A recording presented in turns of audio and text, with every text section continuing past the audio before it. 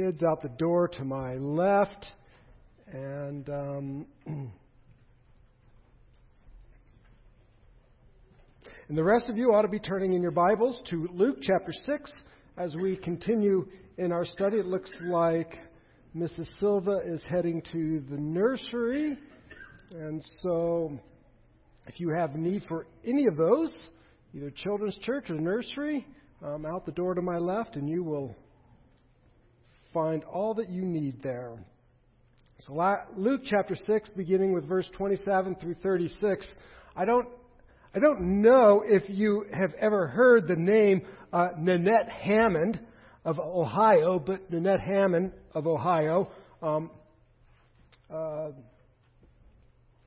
40-something housemaker, has spent the last 21 years and actually dozens of surgeries and procedures and over $500,000 in order to look like Barbie.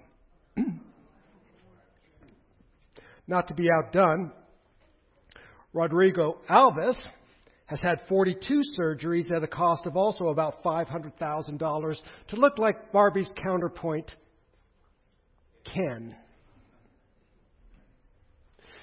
I can't even imagine the pain and the discomfort. I can't imagine the expenditure and the time so that to look like something else, someone else. And in this case, somebody that doesn't even actually exist. But to look much like another person. There seems to be a desire in us to image something, to look like somebody else. I mean, after all, not only a very few people actually would exert the effort to that Nanette and Rodrigo have done, but we oftentimes exert effort to look like somebody else. I mean, various pop stars, whatever haircut or hairstyle they have or whatever their fashion sense is, we see people picking that up and following after that.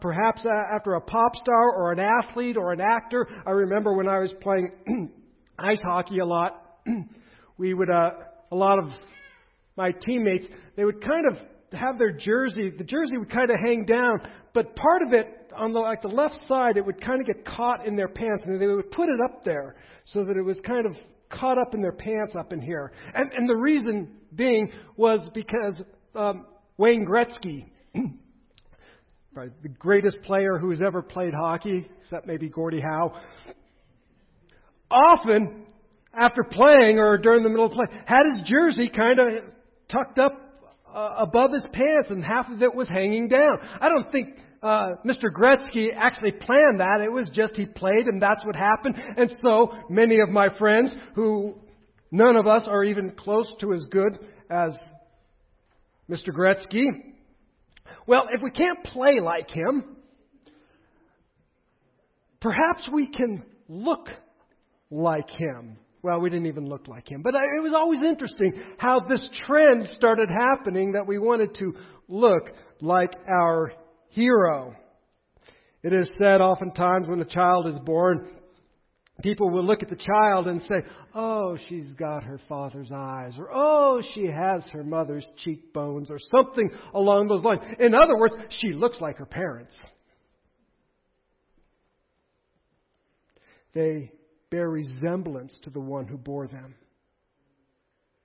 And today, as we continue looking at the Sermon on the Mount, Jesus is calling His disciples to bear resemblance to their Father.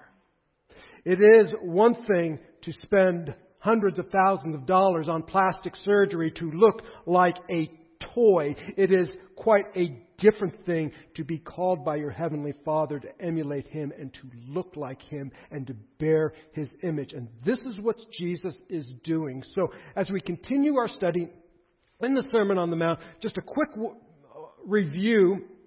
We need to remember that one of the things that Jesus is doing is that Jesus is training his replacements. You'll recall that there's hostility that's increasing towards Jesus and towards his mission and towards the things he's teaching. And so, knowing that the cross looms in front of him, Jesus begins to train those who are going to take up the ministry after he has gone. And so he's training his replacements, and one of the things we saw last week as he began to train his replacements, his disciples, one of the things that we learned right at the very beginning of this sermon is that kingdom values and worldly values are often in sharp contrast with one another. In other words, what is valuable in the kingdom of God is often reversed from what is value in the kingdom of this earth or in worldly values. And so kingdom values are often reversed from worldly values. But disciples, those who are followers of Christ, are to live in light of the fact that they are citizens of heaven. Blessed are you who are poor, because to you belongs the kingdom of heaven. And so as kingdom citizens, this understanding, this truth that we are citizens of the kingdom of God, enable the individual to endure the difficulties that the world, that often accompany living in this world. And so, whether we are hungry or we are mocked or ridiculed, we endure that because of the reality that this is not our home, but our home is heavenly, that we belong to a different kingdom, and we are already right now citizens of the kingdom of heaven, heirs and joint heirs of Christ. And so therefore, as our citizenship clashes with the values of this world, we endure and are able to endure because there is a much greater value that awaits us. And so that's how Jesus kind of began this Sermon on the Mount. And so this is where we're going to go today. So by way of preview, we're going to continue the Sermon on the Mount. And we are going to learn of Jesus' extremely high ethical standards. Now, some people have called this section of the Sermon on the Mount, or perhaps even the entirety of the Sermon on the Mount, have called it the Mount Everest of human ethics. That is, it is the loftiest and highest ethic that a person can seek to achieve. Now, here are some of the problems. Two problems that the Bible student runs into when we consider the Sermon on the Mount and its lofty ethical standards. The first one is to read them and say, oh my goodness, they are just so high that I can never achieve them. And we throw our hands up in despair saying, why even bother trying? Because I can't do that, not in a million years. So that's certainly one element of trying to draw out the meaning of this text. The second difficulty the Bible student encounters when dealing with the Sermon on the Mount is the exact opposite of that one, and that is to bring Mount Everest so low that it is no different from any other ethic that's out there. That we just strip away its beauty and its glory. We strip away its lofty peaks and we bring it down to our level so that we can achieve it. My goal today is to do neither. And so the student of Scripture, and in this case myself, I'm going to walk a very fine line, I believe, because I want to maintain the beauty and glory of this peak, this Mount Everest of ethics, and yet at the same time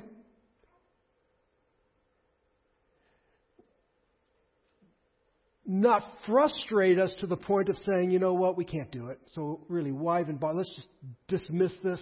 That's something for somebody else, or perhaps maybe we can achieve it in the eternal state or in the eternal kingdom. Maybe then we can achieve it. No, people have conquered Mount Everest.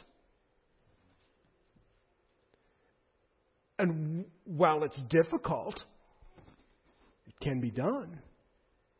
And so I'm going to put forth that Jesus is not providing for us an ethic that is so lofty that it is impossible, and yet at the same time I want to maintain its beauty and glory. That's the goal, and you can pray for me. So the goal then is to draw out Jesus' intent and challenge this church to be transformed into the image of God.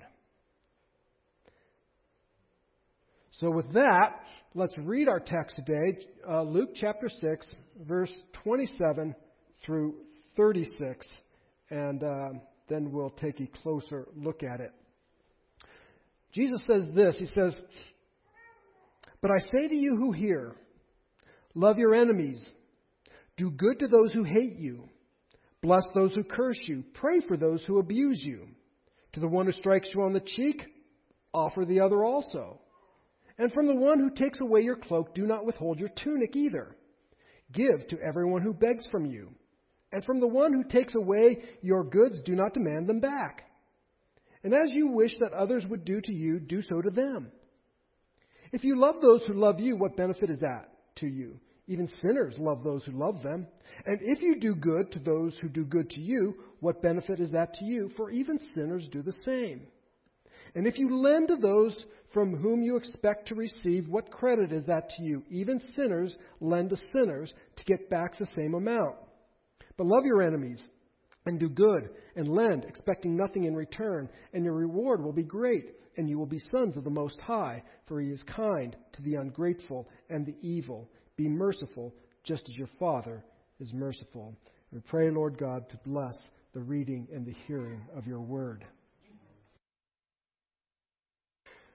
So in order to get at this passage of text, I think it might be wise that we begin at the end, that we start where Jesus concluded, because I think at the very end of this statement, Jesus is giving us the point He wants us to understand. So I think what I want to do is start there and then kind of work our way through these things. And here's where I'm going to begin with this phrase that your reward will be great, and specifically, and you will be sons of the Most High. Sons of the Most High. I want you to understand that this was a designation that was given to Jesus back in Luke chapter 1, verse 32, that Jesus was designated as a son of the Most High, and that here the end result is that disciples would be considered sons, and if you don't mind me using gender-inclusive language here, children of the Most High.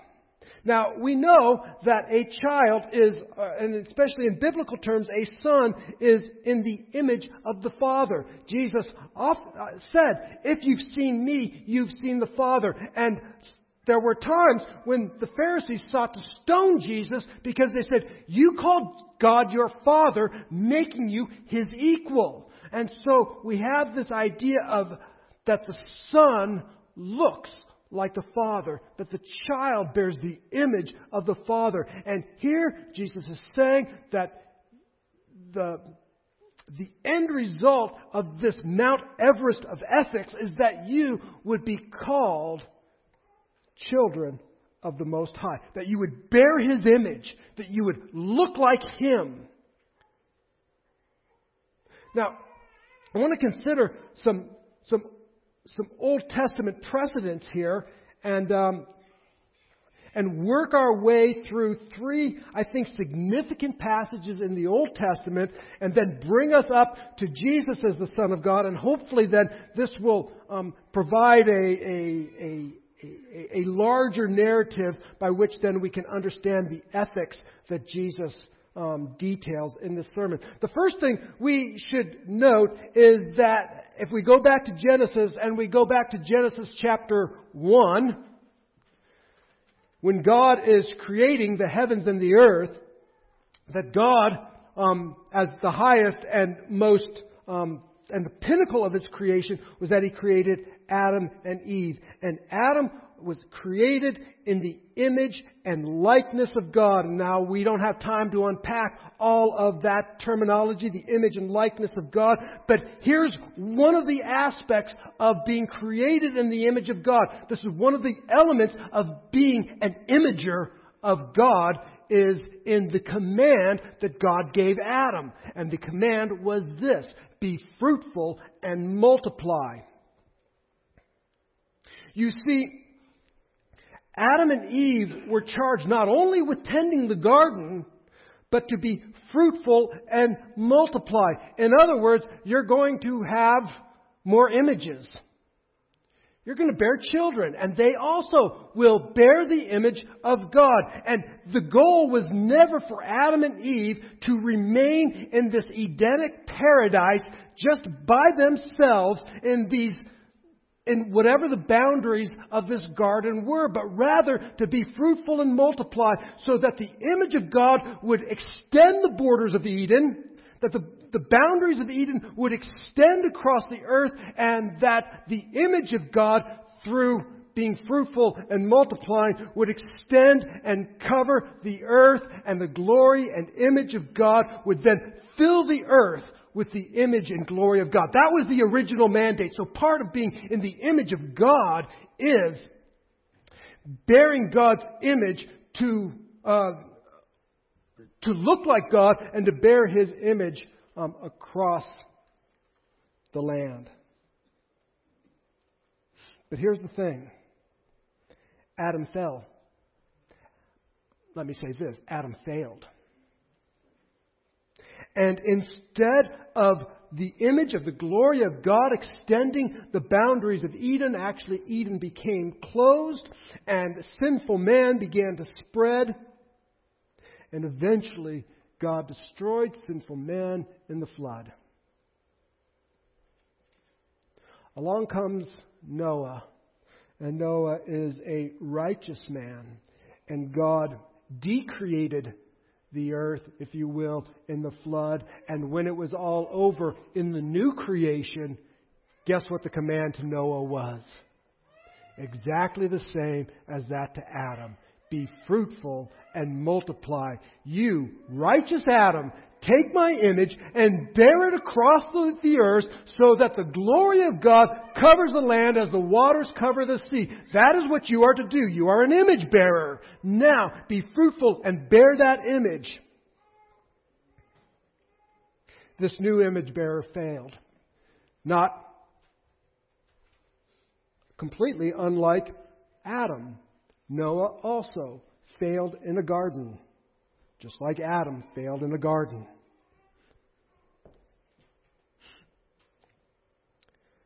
But then God called another son, the corporate son, Israel. And oftentimes God calls the nation of Israel His son. And the nation of Israel was called to be a light, so that all the nations would see the glory of God and rejoice and glorify the God who made them. They were to be a light to everybody. They were to bear the image of God. Well, we're not surprised then that Israel failed and began to worship images that were not God. Instead of being the image of God, they worshipped idols that were made in the likeness of men and beasts.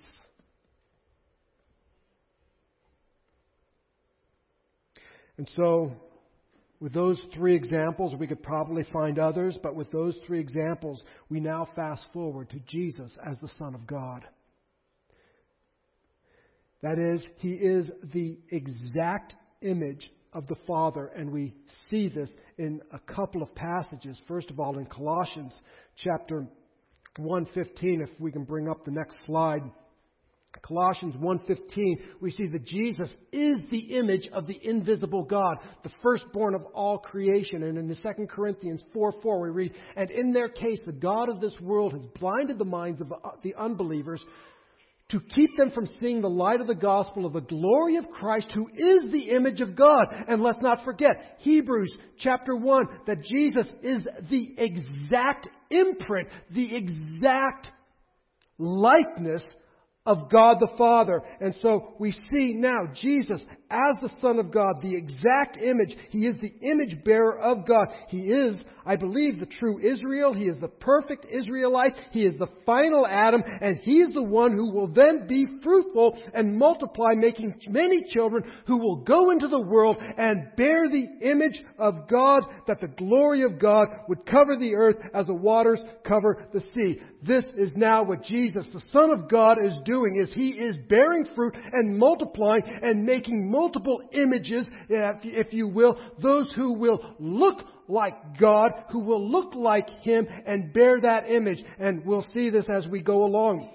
And Luke chapter 9 and 10, after Jesus has commissioned and trained His disciples, He first sends out the 12, then He sends out the 70 to preach the gospel. And then, of course, at the end of His ministry after His resurrection, He says, "But all authority has been given to me on heaven and earth," a direct allusion to the book of Daniel, where we see the Son of Man who's been given all authority over heaven and earth. "Go therefore and make disciples of" who? "Of all the nations, baptizing them in the name of the Father, Son, and the Holy Spirit, teaching them to observe all that I've commanded." And then in Acts chapter 1:8, "And you will be my witnesses in Jerusalem, Judea, Samaria, and to the other parts of the world. You will be fruitful, multiply, make many disciples, and you will bear my image over the earth." That is the charge. I believe that is what is going on here. And so we see in Luke chapter 6, verse 35 and 36, that Jesus is training His disciples who will be the sons of the Most High God and bear His image and will go into the world and make more images, and that the kingdom of God will spread across the earth with image bearers. And so being an image bearer is to represent the Father.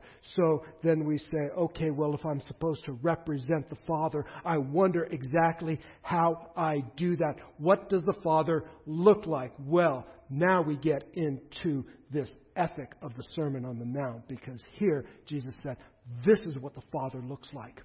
Here's the goal, that you will look like the Father, and that you will bear His image across the earth, and that you, as image bearers, will be fruitful and multiply, and you will continue to bear the image of God over the world, so that all the world will see the glory of God. Now we ask ourselves the question, what does the image of God look like? And here it is. Love your enemies. All right, so now we get into this idea of love in action. The first thing we need to see is that who is this addressed to? "But I say to you who hear." So there's a whole lot of people listening to this sermon. But I'm speaking, Jesus says, I'm speaking to those who hear. Those of you who have ears to hear what the Son of God is saying. Those who have the ability to hear God's Word. Not everybody has the ability to hear God's Word. Some people hear it, but take no thought of it. It doesn't transform them. It doesn't have any impact on their lives. Their eyes are darkened. But for those of you who hear, if you're a disciple of Jesus Christ, a follower, an image bearer of God, this is for you to hear. This is for me to hear. Those of you who are disciples, the poor, the hungry, the outcast, the ridiculed and the mocked, I want you to hear what it means to bear the image of your Heavenly Father. Love your enemies. First of all, we should note, this is an imperative. In fact, this whole sermon, this whole thing that we've talked about today, just about every verb in there is an imperative. There might be something in there that's not, but just about every single verb is an imperative. In other words, what I'm saying is everything is a command. This is not, if you get around to it, think about loving your enemy. That'd be a nice idea. No, this is, I command you, love your enemy. This is the image of God. Love your enemies. And I brought this up because It's kind of technical, but you guys seem to kind of like this stuff. So, this verse is really what we would call they're parallel lines. In other words, love your enemies, where the second line generally repeats and helps us understand the first line. So, love your enemies. What does that mean? I mean, especially in this day and age, to love your enemies could mean feel good about them or think kind thoughts or send out positive energy towards your enemies. No, that's not what Jesus is talking about. He's not saying feel good about your enemies or think kind thoughts, though perhaps that's included. But what he's saying is love your enemies. How do I do that? Do good. All right? See, love is an action.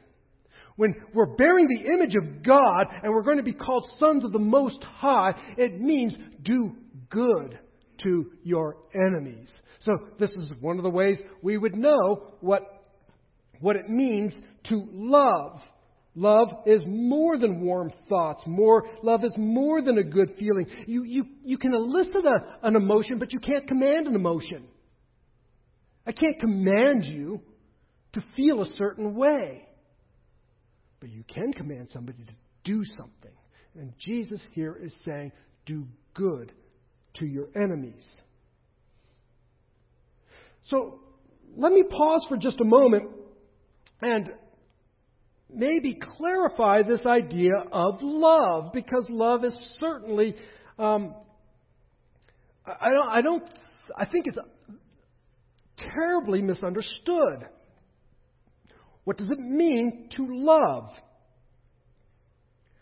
Well, I think our best definition, maybe not even a definition, our best example of love is certainly Jesus Christ. So let's look at how does Jesus display or exhibit God-like, image-bearing love.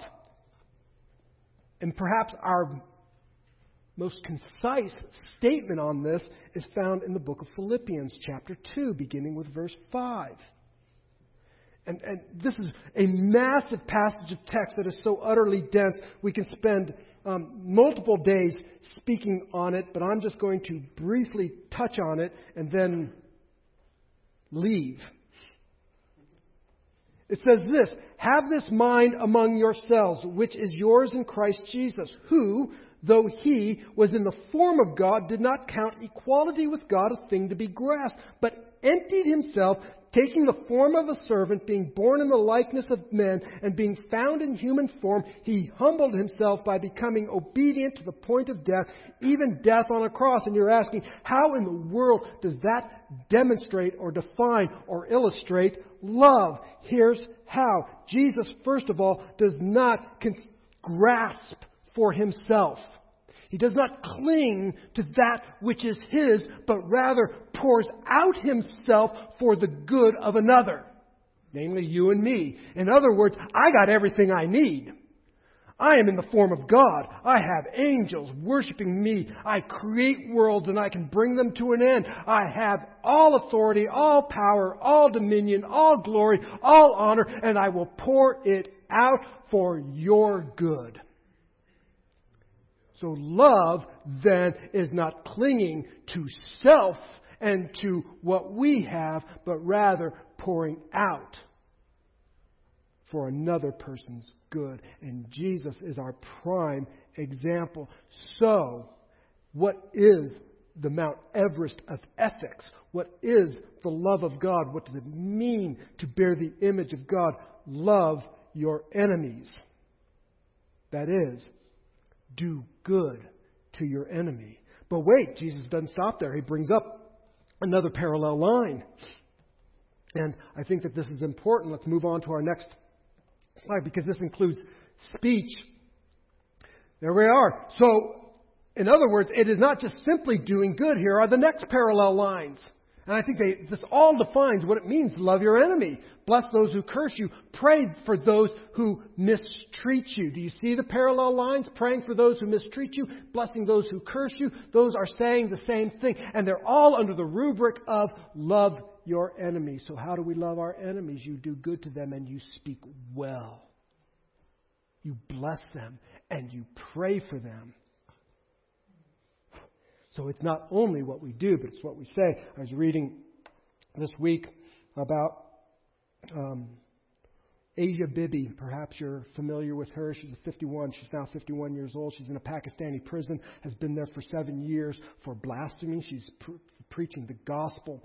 And I know her health is deteriorating. She's been given a death sentence. They're trying to get that overturned. She has 2 children and a husband. And she's been in this Pakistani prison for 7 years. And I read something recently where she says, I don't hate my persecutors, but I pray for them and bless them and pray for their good. Asia Bibi, the image of God. This is radical love. And this radical love has not always been taught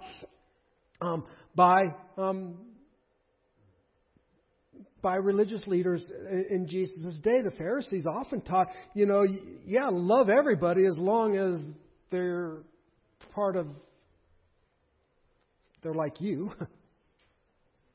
The Essenes, which was a kind of a radical group of people, but a prominent group of people, also taught, you can just love the people who love you. And Jesus is saying, no, I want you to love your enemy. This does 2 things. First of all, it tells the believer that we may have enemies, especially as we go about proclaiming the kingdom of God. Don't be surprised that you have enemies. Now, what you're to do with those enemies is to do good to them, bless them, and pray for them. This requires a supernatural love. So, now we have this idea. We're talking about what it means to bear the image of God, to be called a child of the Most High, and to bear His image. First of all, and it all revolves around this idea of this love in action, because love is an action, it's not a feeling. But now what Jesus does is He illustrates this love. So this becomes now love illustrated. Now I need to pause here for just a moment, because at this point it's going to become very easy for me to try to dismiss this next section and try to reduce it down to something achievable. My goal isn't to reduce it down to something achievable so that we can all go out and do it. I hope this is really where it gets tough, because we want to maintain that lofty standard, this Mount Everest standard, if you will. But on the other hand, we also need to make sure that we understand, what is Jesus saying? Remember, the job of the Bible student as we exegete or draw out the meaning of the text is, what was Jesus saying? And there will be a number of ways we can get about this. And so now we get into one of the most famous commands, and that is, to the one who strikes you on the cheek, offer the other. All right? So turn the other cheek. Well, let's first begin by what Jesus isn't saying. I think that will help us to understand then what Jesus is saying. So let's eliminate the things that He's not saying. First of all, this is not a command against self-defense, nor is it a prohibition from military or police service, because the Bible speaks about all of those things positively. All right? You can defend oneself. There comes a place and time for self-defense. The Bible does not condemn that. Nor does the Bible even condemn military service. You'll recall John the Baptist. Soldiers came up to him and said, what must we do? What do we need to do? And he didn't say, resign from the military. No, he just told them how to live honestly as a soldier. And likewise, Paul tells us in the book of Romans that governing authorities are God-given, that the government bears the sword for good, and that this is something that is ordained by God. So certainly this is not a command against any of those things. And many commentators so I guess then what is this? So let's try to get at that. Many commentators have noted, and I think that they're on the right track, that this is an insult. When somebody slaps you on the right cheek, turn to them the other. So to slap on the right cheek in a right-handed way would have to be a backhanded slap, which would have been an insult. All right? So, in other words, when you are insulted,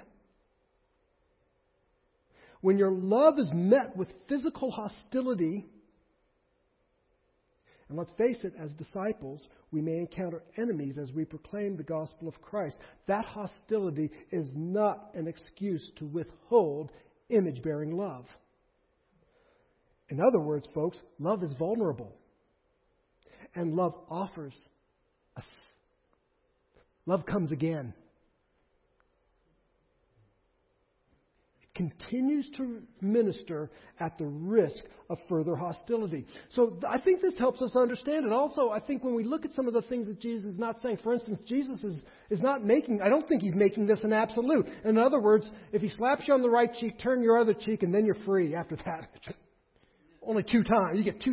I don't think Jesus is saying that. I read the story about an Irish boxer. I don't know if it's true or not, but an Irish boxer who turned evangelist, and he was setting up his revival tent and getting ready to preach that night. And a couple of young punks come up while he's setting up and start harassing him. And one of them hits him, and he gets up and says, "Well, Christ has commanded me to offer the other one." And boom, they hit him. And this former boxer then takes off his jacket, rolls up his sleeves, and says, "Christ gave me no other command." I don't think that's the direction Jesus is going, that you get somebody to... I think he's saying that the love ethic continues to offer itself even in the midst of hostility. Think about how often you are hostile to the gospel and to God's servants, and how often you defamed and diminished the name of Christ until the Spirit broke into your heart and caused you to repent.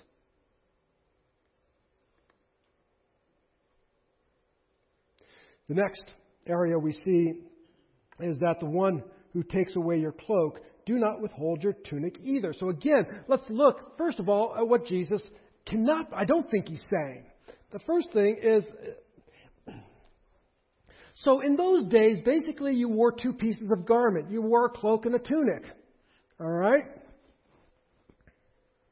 So if you were to give away both your cloak and your tunic, you would be naked. I don't think Jesus is saying, I want you to all go around naked. All right? That would be, I don't think he's going there. Nor is this having to have anything to do with protection of belongings. But I think the idea here is that it's people before stuff. That we hold our possessions lightly. And that if taken away by persecutors or haters, we continue to love them. And we see this, of course, in the book of Revelation. We especially see it in the book of Hebrews, where the author of Hebrews is writing saying, you have not suffered to the point of shedding blood, but you have had your properties taken.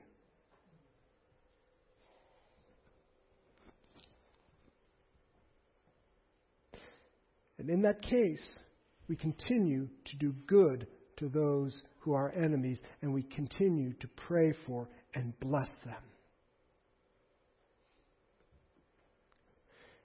We then hear that you are to give to all who beg from you. Again, let's begin by what it is not. Because if all we do is give to those who ask of us, it won't be long till we're in need of stuff too, and we become beggars. I don't know that Jesus is saying that, perhaps, but it doesn't seem that. But rather, to give without prejudice. This idea of give. Generosity is a concrete expression of love. Remember, love is an action, and giving generously to those who are in need, regardless of of what you may think about that individual. We have people coming to this church often in need, wanting something.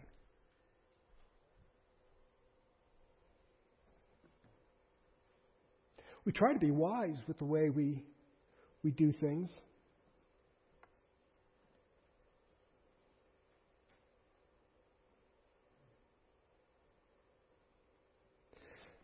But it is giving in a way that is unprejudiced. I don't ask. We have people, and perhaps they're living in a relationship that is not God-honoring, but they need their electric bill paid. If you're in need, we're going to try to help you. We have people living who've come to us, and they're in same-sex relationships, and we don't say get that straightened up, and then we'll cover your medical cost. We'll cover your medication. No, we're going to cover your medication. You can't afford those things. We can. Let's take care of it. We do so, and we do so generously and without prejudice. I don't know that we always succeed in these things, but that's the goal. And then Jesus concludes this with what we have called the golden rule, and that is, as you wish that others would do to you, do so to them. Do unto others as you would have them do unto you. In other words, others first. Notice the word do. There's the action. Notice to whom it is to others. We see this self-sacrificial love.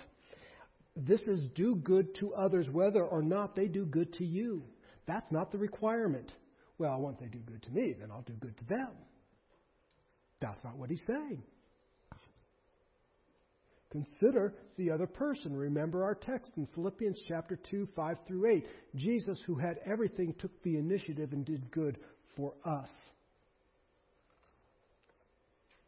And oftentimes selfishness is at the root of conflict, and this is a command. This is also an imperative to lay aside yourself. Do to others. Do good to others. Do in the way that you want to be treated. And then Jesus begins to speak about that this love, this image-bearing love, this father-like love is not ordinary. This is no ordinary love.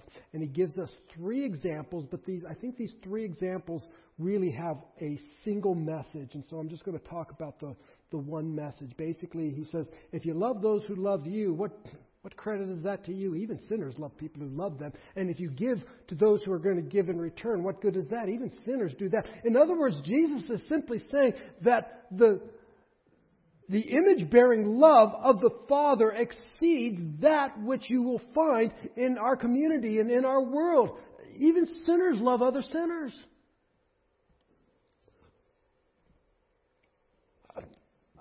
I've often said that even probably some of the most despicable human beings who have ever lived on the earth have perhaps been kind and loved another person.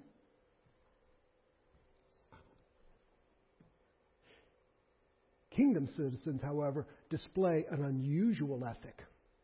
One that people say, oh, where did that come from? That's not what I'm used to seeing. I'm used to seeing love come to here. But Jesus is saying, no, love ascends to the top of Mount Everest. Radical love exceeds the world's standards. Kingdom citizens display an unusual ethic. This idea of I'll scratch your back if you scratch mine has no place in the kingdom. That is giving without strings attached. In other words, giving without figuring out what are you going to give me? What will I get in return? Well, all loan to you, because then maybe down the road I can ask you a favor and you'll be in debt to me. Or we get this all the time. Again, we'll go to somebody and they'll call and they'll say, well, I need my electric bill paid. And so we'll go and we'll take care of the electric bill. And I promise I'm going to come to church. I'm glad we don't bank on that. It just never happens. But we do not do that with the price that you come to church. I invite them. I encourage them. Perhaps even get their phone number and call them. Hey, church is tomorrow. You want me to come pick you up? But the giving is not dependent upon that. And if we never see you again, we never see you again. And so the ethic has transcended the norm. And so we see then this idea of what does it mean to bear the image of God. The image of God is exemplified in love. That is, love acts. We see love illustrated. We see love commanded. And we see that the love ethic is not ordinary. That it exceeds what we seem as normal. And then Jesus brings us towards the end of this particular section, and he says this. But love, once again, he repeats this. But love your enemies and do good and lend, expecting nothing in return, and your reward will be great. Now, first of all, we have to think, well, wait a second. I didn't think we were supposed to be expecting anything in return, and now there's a reward. I don't think there's a contradiction here. I don't think there is anything here that is a problem. Your reward will be great, and you will be the sons of the Most High. In other words, there is no contradiction, because what he is talking about here, the promise for expressing God's type of love, is God. More specifically, a relationship with God. You will be called the sons of the Most High. So the promise for expressing God's type love with others is to be and is to have a great and close relationship with the God who has filled you with this love. Remember, this is not speaking of entry into a relationship with Him, but rather this is the ethic that demonstrates the relationship. Remember, Jesus is saying, this is to you who hear. This is to you who are disciples. He's not telling you how to become a disciple. He's saying that as a disciple, you will prove yourself a disciple simply because you will be expressing this unusual love that is so out there that people stand and take notice of it. This is not a message about merit for salvation. In other words, if you do these things, then you will be saved. Rather, it is recognition that as a faithful child of God, this is what you will look like.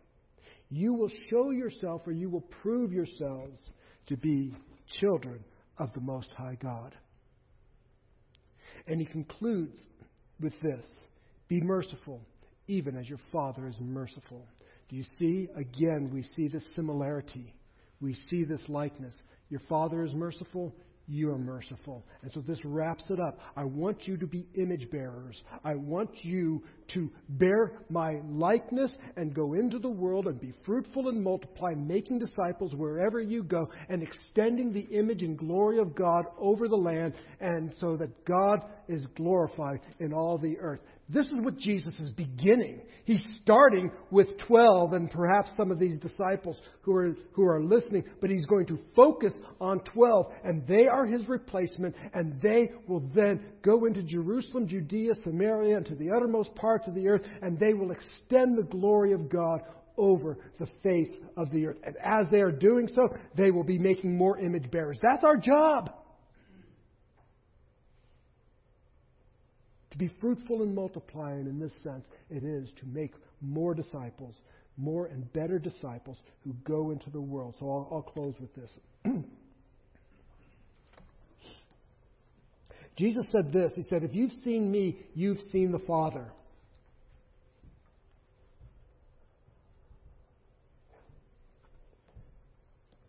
I'm not here to co-opt Jesus' words. But I would say this. Romans tells us that Jesus is fashioning us, God is fashioning us into the image of His Son. So I'd ask this: when others look at the church on Randall Place, do they see the Father? And you're going, well, what would the Father look like? Well, we've just explained it. Are we loving our enemies? Are we blessing those who curse us? Are we praying for those who oppress us? Are we demonstrating an unusual magnitude of love? When others look at the church on Randall Place, do they see the love of the Father? Do they see Jesus Christ? That's my charge then, is we need to be a church, and hence as individuals we are to strive then to demonstrate this kind of ethic that Jesus has put down, that we would bear the image of God. See, bearing the image of Christ, that's what we've been called to do, is to bear the image of Christ. And let me warn you, if we bear the image of Christ, we may also bear the scars of Christ. I don't know that we can bear the image without bearing the scars. Paul says, you want my credentials? You want my credentials? I can imagine. He probably just took off his shirt or his tunic and rolled it down. See these scars? Those are my credentials. Those are my credentials as a disciple of Jesus Christ. I pray that bearing the scars of Christ would not be a hindrance to you and me. And they may be emotional, they may be mental, they may be physical, I don't know. But I guarantee you that if we are going to display this image-bearing ethic, there will be a scar or two. But I'm saying that I pray that that's not a hindrance, because there will be great joy, and your reward will be a relationship with your Heavenly Father, and He will love you, and He will dwell with you, and He will give you strength. So, with that, let's stand and let's pray, and let these things, this love that God has called us to, never prompt us to seek revenge or retaliate, but to continue to minister regardless of the response. Our Father, we give you praise, we give you thanks for your love and kindness, and how you have withheld nothing, that though you, Jesus Christ, had everything, you laid it aside that you might become a servant, even to the point of being sacrificed on the cross. There's our standard. There's the image of God. And Lord, we fall way short. This is still a lofty ethic. This is still a Mount Everest. Lord, I don't know that we can get there on our own. But I think together, Lord God, we can work with one another. And by your Holy Spirit, you will enable us, Lord God, to achieve what you have commanded. So give us strength and mercy. Grant us your Holy Spirit. In Christ's name, amen.